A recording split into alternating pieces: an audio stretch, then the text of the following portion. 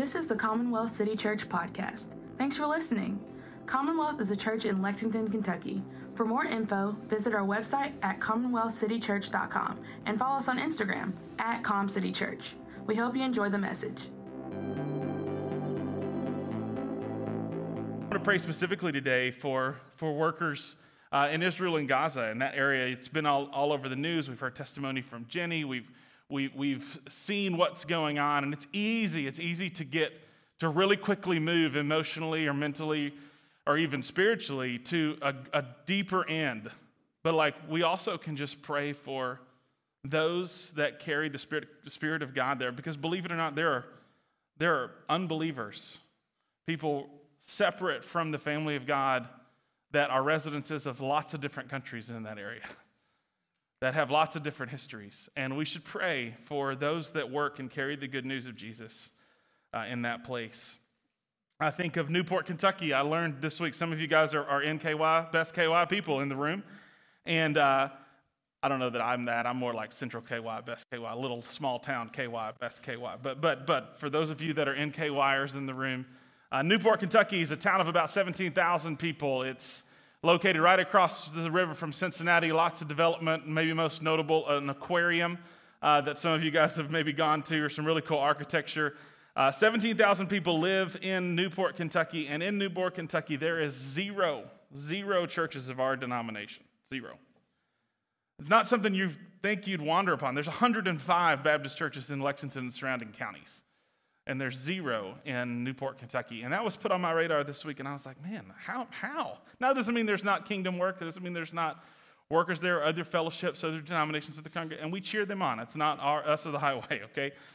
But it just put that on my radar of places that people need a greater and more intentional work to be done, even in our backyard.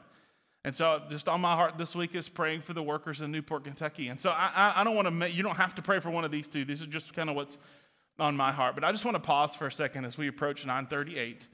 And I want you to let your heart go to an area or to a place. Maybe it might even be your neighborhood. If it's your neighborhood, then the worker you pray for might even be you, as you're a gospel worker there. And just let your mind and heart go to a place to pray for workers. So let's just enter just kind of that moment of pause, a moment of prayer. Lord, we pause and we just pray as we see your word, Matthew 9:38. Pray for workers in the harvest. The harvest is plentiful, but the laborers and the workers are few. Therefore, pray for you to send out more workers. And Lord, we just pause. And we offer our prayers for places and geographies and different frameworks and different streets and cities and towns and countries. We just pause and lift those to you. And so let's just collectively in our hearts and our minds lift an area that we're praying for workers to the Lord.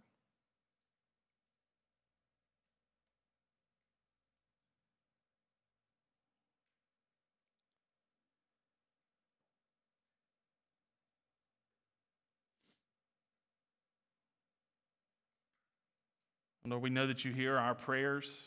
We know that you will continue to hear our prayers, even as we might put this into practice of putting this on our radar even daily, to pray for workers. Lord, we pray for workers of young men and young women in their public schools that will be going to school tomorrow. We pray for workers in the city of Lexington, different campus, engagements from clubs to classes to athletics. We pray for workers in places like Newport, Kentucky. We pray for workers in places like Israel and Gaza in the midst of all the conflict that's going on. We pray for those that carry your good news, that they might see a harvest in their midst. And Lord, we trust you to be faithful, to bring in more and more into your fold, into your family. And so, Lord, we just ask these things today in your holy name. Amen. All right, now we're going to get into 1 Peter 18 through 21. Jenny was grateful, or I'm grateful that she read that for us today. She was gracious to read that for us today. And we're going to look here again. I'm just going to reread it quickly. Servants, be subject to your masters with all respect, not only to the good and the gentle, but also to the unjust. For this is a gracious thing. When mindful of God, one endures sorrows while suffering unjustly. For what credit is it when you sin and are beaten for it, you endure? For if you do good and suffer for it, and you endure. This is a gracious thing in the sight of God. For you have been called, because Christ also suffered for you, leaving you an example, so that you might follow in his steps. Sometimes we get to verses like this, and it's funny, I was kidding Butch. I was like, awesome, you gave me the verse about servanthood and slavery. Thanks for that. We get to verses like this, and we wish that Peter, or in other places, Paul in the New Testament, would formally condemn slavery. It's like, we're rooting for it. Like, our world kind of reverberates with that today, and we kind of want to be able to tag a Bible verse to all of our posts on social media, formally condemning slavery. And it's like, this would have been a great spot to do that, Peter or Paul. Why didn't you write that in here? In fact, not only does it feel like that's missing from this passage, but other people throughout history have actually twisted verses like this to actually condone unjust, authoritative structures and relationships of enslaving others. I do want to give you heart, though, that there are multiple places where the Bible does, in fact, condemn slavery. In the Old Testament, it forbids the practice of acquiring or selling humans, and it's punishable by death. In the New Testament, it's talked at length about how the hierarchical relationships that exist in society are leveled at the cross. Paul actually says there is no slave or free anymore. There is no Jew or Greek, but all are equal in Christ. In fact, Paul's exhortation in Corinthians to greet one another with a holy kiss. Have you heard that? Maybe we should do that today? No, I'm just kidding. To greet one another with a holy kiss. The whole method behind that, or the whole purpose behind that, is it levels the dynamics, because a master and a slave would never kiss each other. They would never be so intimate with each other to share that kind of a welcome. And so his encouragement to do that is actually him adding some practical, tangible, practice to reminding them that all are equal in Christ. In this context, specifically Roman slavery, it wasn't as much about one ethnicity empowering or powering up itself over another ethnicity. It was more, Roman slavery primarily happened because of occupation of an area. So the Roman, empire would come in, it would occupy an area, would enslave the people of that area, especially if they didn't, meet some of the kind of integrative requirements to now be Roman citizens or Roman occupied. So Roman slavery primarily happened out of occupation of the area, or because of debt. People would enlist themselves into slavery as a way to serve off or to work off their debt.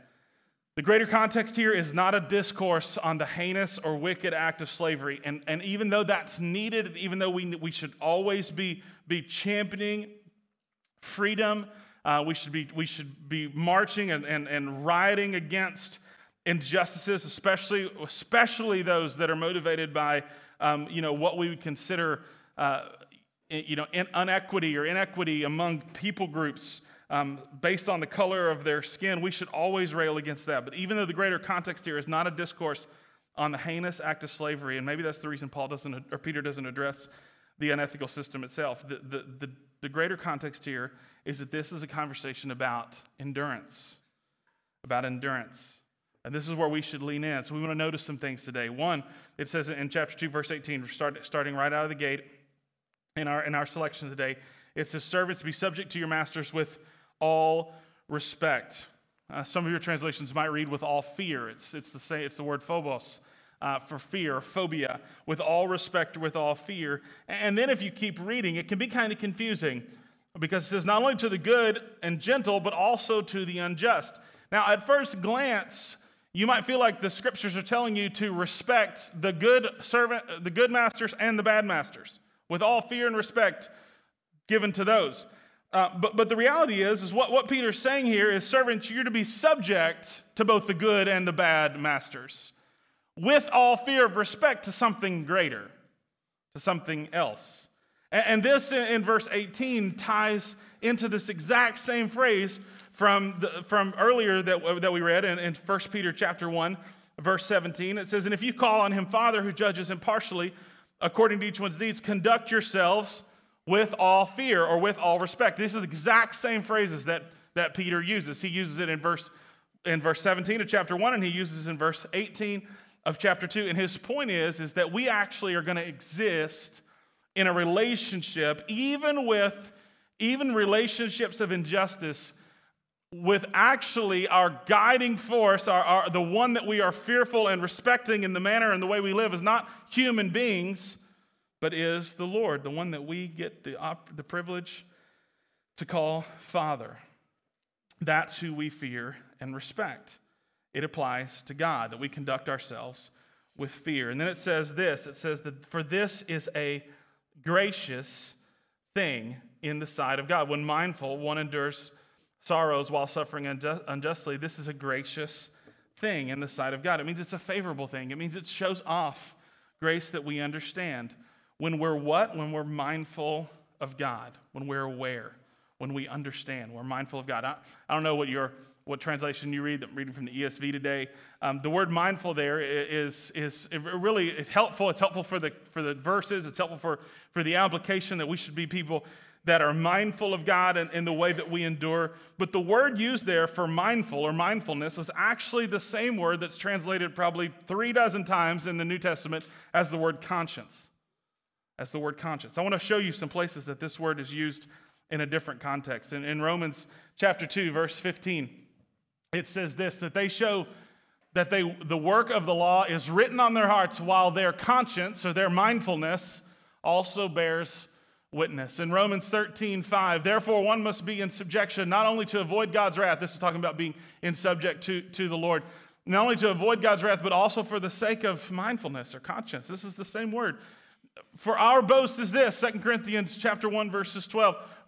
Our boast is this, the testimony of our conscience, or our mindfulness, that we behave in the world with simplicity and godly sincerity, not by earthly wisdom, but by the grace of God, and supremely so toward you. Peter uses this word that is most time translated as conscious right here, that we are mindful, that it's this awareness in not just our mental capacities, but an awareness in the depth of our soul of who God is. And when we endure mindful of God, or with an awareness in our conscience of God, then the way we endure becomes a gracious thing. When we're operating out of the peace of our own understanding of the gospel of Jesus, we can endure sorrows even if suffering unjustly.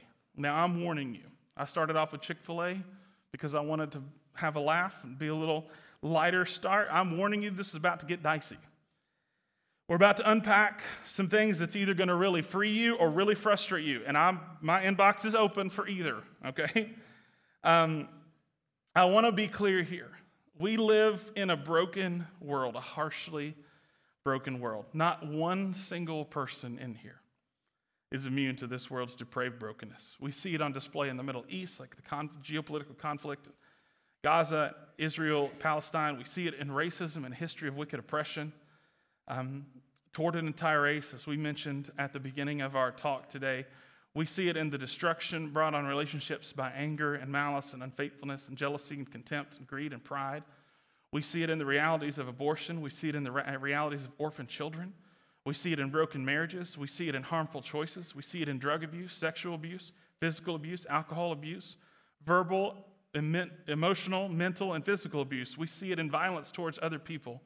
We see it in cancer and other diseases. We see it in divorce. We see brokenness and are affected by brokenness literally everywhere. And I want to say this. I'm sorry that you've had to experience it. I don't know if anybody's ever just told you, I'm sorry that you've had to experience it, but I'm sorry that you've had to. Really, truly, I am sorry that you've had to experience the brokenness you've experienced. I always think of that moment. This is not necessarily a recommendation for the film, but there's a moment in a movie called Good Will Hunting where the counselor Robin Williams hugs Will Hunting, played by Matt Damon, and he just says, "It's not your fault. It's not your fault. It's not your fault. It's not your fault." And he just keeps kind of railing against it. And finally, there's this breakthrough where he just needs to hear someone say, like, basically, I'm sorry. I'm sorry that you've been hurt, and I'm sorry if you are hurting. Now, the truth is, many of us who have been hurt, we don't look at it in past tense.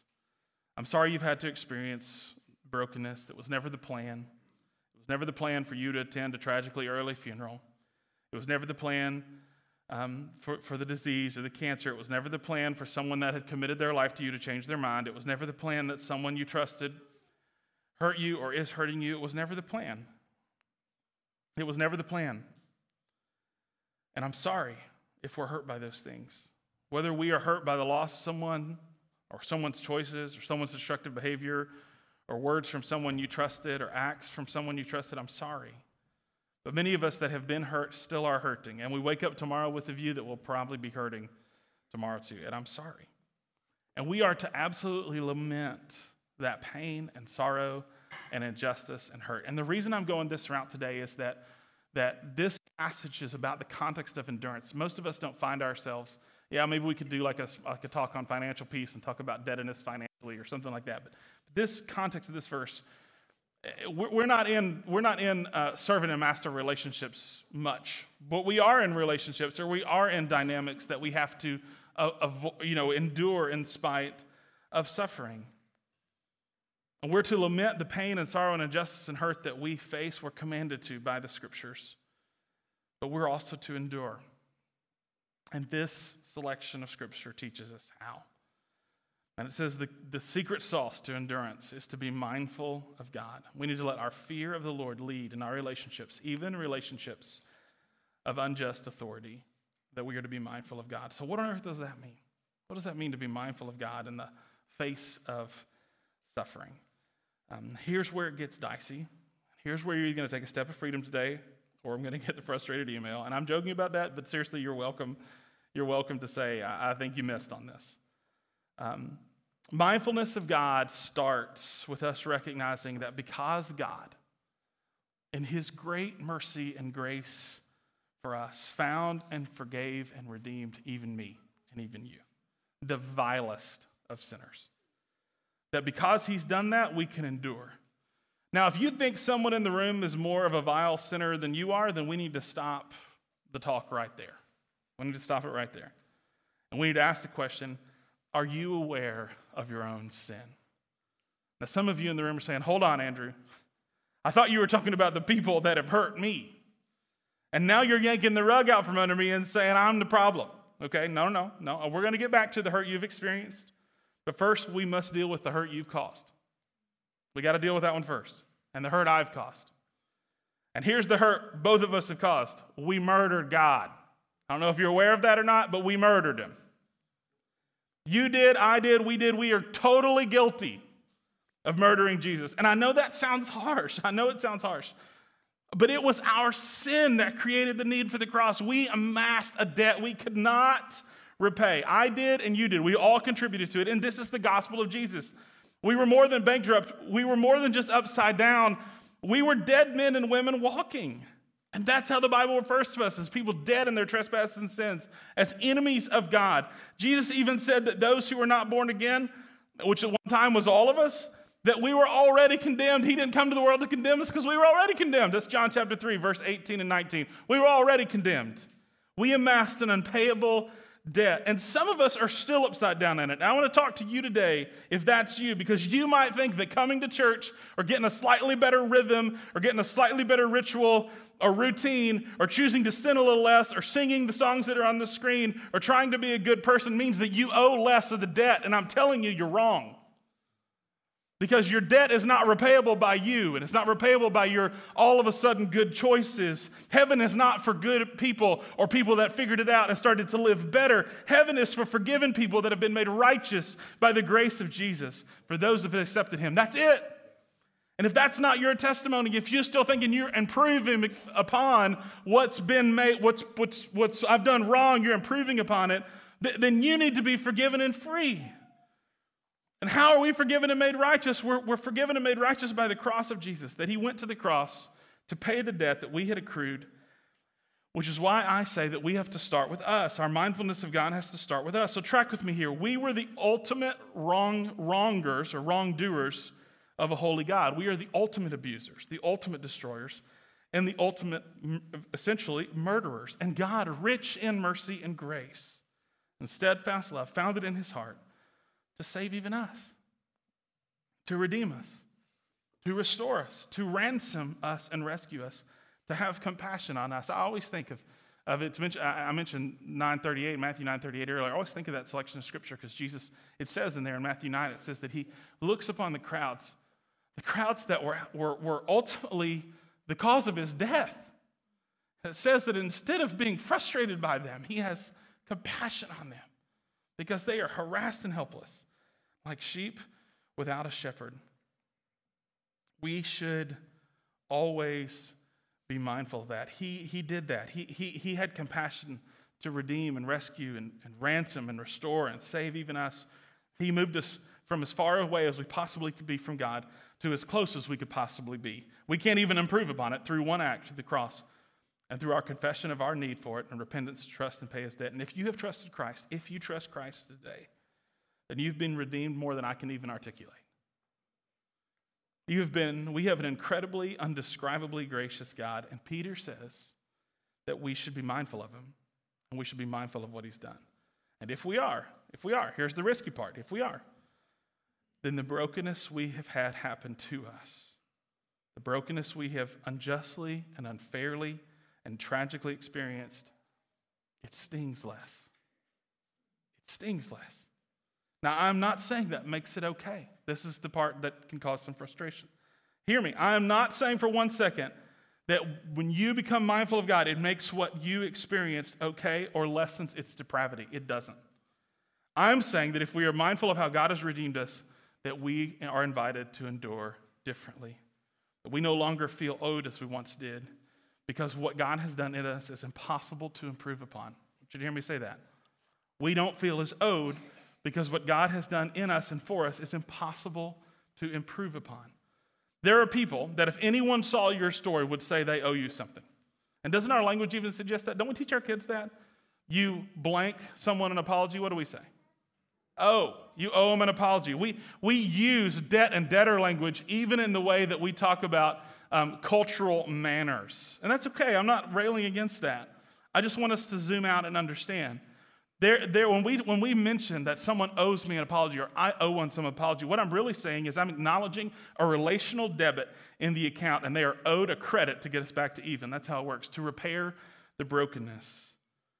But we can be mindful of God, and we can realize that what he's done for us actually leaves us wanting nothing. In Psalm 34, we preached on this selection of scripture a couple years ago in the summer, maybe even last year. Sometimes those run together, but we came across the verse that says, even young lions. So you got to think of it this way. Like let's put on our Lion King hat here. Like even prime Simba, right? Like most agile, strongest, fiercest, athletic, able, capable lions. Even they have nights that their tummy rumbles, that they couldn't catch anything, right? That they couldn't find the prey, that it was just out of reach or just out of grasp. Even the prime version of the king of the jungle has some nights with a hungry, rumbly belly. Even young lions suffer want and hunger, but those who fear the Lord, does anybody know the rest? Lack no good thing. We can't be improved upon. And so even the debt that I'm owed from somebody that wronged me actually doesn't improve upon what God made perfectly complete in the grace of Jesus. We lack nothing. That apology you absolutely deserve that should be given to you, the cost that you've persevered that should be credited to you, it can feel like lack. It can feel like that lacks. And you can even tell yourself, if this just came my way, if the person that did the wrong just acknowledged it, if the person that hurt me just owned it, if the thing that I endured, if it was just credit to me, it can feel like lack, and it can keep us from seeing hurt as past tense to seeing it as present and future. The difference between a wound and a scar is not the injury. The difference between a wound and a scar is if you touch a wound, it still hurts. Now, a scar they don't hurt anymore. They might look unpleasant. They might even be deformative. They might be reminders of incredibly dark brokenness. And a scar doesn't make what's happened okay for you to have received it. But when you touch it, it doesn't hurt. But when you touch a wound, it does. And that's why this is risky. And that's why I think Peter offers it to us in this manner. If we're to be mindful of God, even in our most unjust alignments, if we are mindful, we can endure in a way that's worthy. And what he says is a gracious thing that shows off grace in the sight of God, that you become a beacon of grace by how you endure the suffering that you face, grace that you understand and apply, grace that you're strengthened in. I love that in 2 Timothy chapter 2, verse 1, it says that we stand strengthened, strong in the Lord and Christ. We need to be strengthened by grace, empowered by it. And it's a gracious thing, the way that we endure, the way we offer grace to others. If you're truly mindful of the gospel, truly mindful of God, what can improve upon what God has made perfectly complete, lacking nothing? So I get back to this. You might walk in freedom today, or you might be very frustrated. And some of you are thinking, I don't want to hear this today. He doesn't know my story. And you know what? I don't know it. And honestly, I struggled to endure in my own story. That's my honest confession. I struggle enduring in my own story. And only by the grace of God can I even say that I've endured to October 22nd, 2023, only by the grace of God. There are people in this room with way harder journeys than me. And it was a day I was driving actually with Trey. We were going to Georgetown to do something. We were going to put together a video for a little conference workshop thing, and my radiator blew up in my car, my 2013 Chevy Malibu. My radiator blew up in it. And if you've ever had a radiator go bad, it makes driving really interesting because you can drive about 500 feet, and then you have to stop, and your car has to cool down, and then you can drive about 500 more feet. And so the mechanic that I go to is at Nicholasville. So from like I-75 to Nicholasville, it literally took me like 4.5 hours to drive in 500-foot increments from Georgetown basically back to Nicholasville, or I could have just paid for a tow truck, but frugal. So I did not. And I remember being so frustrated and like wondering, where's this money going to come from, and all these different things. And kind of my route had me drive past Chandler Medical Center, UK Hospital, Chandler's main campus there. As I drove by, the Lord said, look to your left, because there's thousands of people in that wish the worst news they got today was a blown radiator. And I was like, oh yeah, you're right. And I need to be mindful of things bigger than myself. There are people with harder stories than, like, in the realm of everything, blown radiator, not that big of a deal. There's people that have suffered a lot more, and I know I would struggle in your story. And that's why this is important for us, that all of us don't become mindful of our ability to be strong and courageous and brave, that we become mindful of what the Lord has done for us, that if we view ourselves as complete, as he's promised to make us, then the wicked and horrendous and vile and unfair and unjust wrong that we've experienced or will experience, the one that needs correction and repair, that correction and repair that we might get, if we ever get it, actually can't add to my life more than who God has made me to be, or more than what he's done for me. I remember in October of 2016, my brother-in-law was in the hospital having just received a cancer diagnosis and having undergone an extensive exploratory surgery to both discover and repair what was going on in his body. 10 months later, he wouldn't be with us anymore. We didn't know that at the time. I remember driving to his house with my mom. We were there to pick up a bag for my sister to stay the night that night. It was the first house. It was the house that Com City had its first Bible study in on Lucille Drive in Masterson Station. We were there. And we pulled the car over on the curb before we walked into the house. And as we did, my mom said, what are we going to do? What are we going to do if he dies? And I sat there for a minute, and I was kind of jealous that she beat me to this question, because I was wondering the same thing, and I wanted to be the one that asked it. And in what could have only been the Spirit of God. Like, there's a moment where Jesus talks to the disciples, and he says, who do people say that I am? And they're like, some people think you're Elijah. Some people think you're a prophet. Some people think you're John the Baptist, right? And Peter, ironically, Peter, who wrote this, says, you are the Lord, Son of the living God. And Jesus looks at him and says, you're not smart enough for that answer. Only my Father could have told you to say that. Like, only the Spirit of God could have given you that answer. You're too dumb to have arrived at that conclusion. I feel that way all the time. So, and only what could have been the Spirit of God. I looked at my mom, who just asked this question, and I said, if Tom dies, we're going to worship Jesus. Not because he dies, because that's not what any of us want. But if the story ends up that way, we're going to worship. And if he lives, if the Lord gives him a longer and more full life, then we're going to worship Jesus. And we aren't going to adore Jesus more if Tom lives and is spared for this moment than if he succumbs to the horror of cancer. We just aren't. And I wish I said that with like rock solid confidence that I believed it. I mean, I believe that was true, but that's hard. And I said it to my mom, I said, it's going to take everything we have to keep each other in that lane. Everything. It's going to take all of our prayers. It's going to take all of our devotion. It's going to take honest and raw conversations. It's going to take all of our trust and belief. It's going to take all that the Spirit will lead us to. Because I'm going to want to worship a Jesus more that makes the hard things go away. That's my confession. I want to worship a Jesus more that makes the hard things that I've experienced go away. And listen, there will be a day when he wipes every tear from every eye. And I don't think that means he comforts. I mean, he says, stop crying. There's nothing to cry about anymore. You know, if you've ever scolded a kid in crying, and maybe you've even had a husband and wife conversation, it's like, they should be allowed to cry. No, they shouldn't. This is not worth crying about. You know, one of those moments. And it's like, honor their emotions. No, there is a moment where the God of all creation says, stop crying. There's nothing to cry about anymore. I've made it all perfect. I've made every wrong right. I've undone everything. I've made every sad thing become untrue. There is a moment that happens, but it's not here. It's not here. And what I was saying is that I want to love a God and worship a God more that makes all the hard things that I experience go away. But the truth is, I get to worship a Jesus and you get to worship a Jesus that makes the hardest thing go away. And the hardest thing to get rid of is the sin that kept me from him. That's what we get. And when I'm mindful of that, and I realize that where he's redeemed me has taken me out of reach of even a life changed by the apologies or repair or do-overs or improvements that I would desire and quite frankly deserve, or that you would desire and quite frankly deserve. When I'm mindful of that, man, does the grace of God really get to be on display? So what about you? What dominates your mind in the story when it comes to the suffering you faced? What's been done to you? What you've walked through? What you've experienced? Or is the thing that dominates your story what's been done for you by the grace of Jesus? We look at that last verse. For to this you've been called, because Christ also suffered for you. For you. I want you to highlight those two words, for you, leaving you an example so that you might follow in his steps. There's a direct correlation between our mindfulness of the gospel and the way we manage our lives.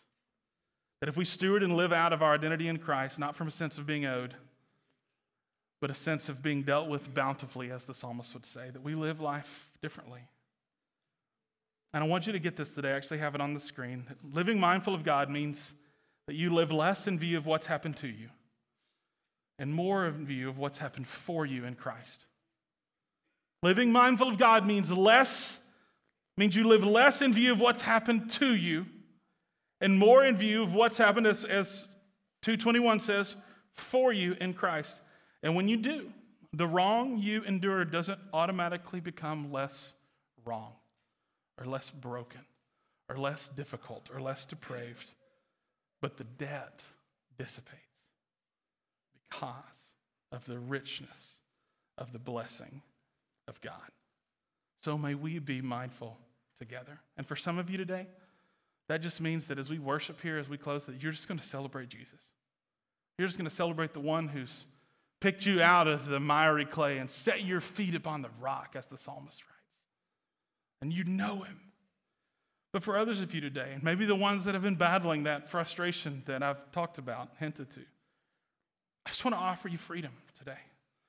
That you can come to this table, as we all will, all of those of us who believe in Jesus, come to this table today, and maybe for the first time, even if you've come here a bunch, maybe for the first time, drink deeply from the grace that actually leaves you full, not lacking anything. That the redemption offered to you can't be improved upon, even by the repair you deserve. And I just want to speak this blessing over us from James chapter 1 as we come to the table. As we come to the table, take, eat, and remember.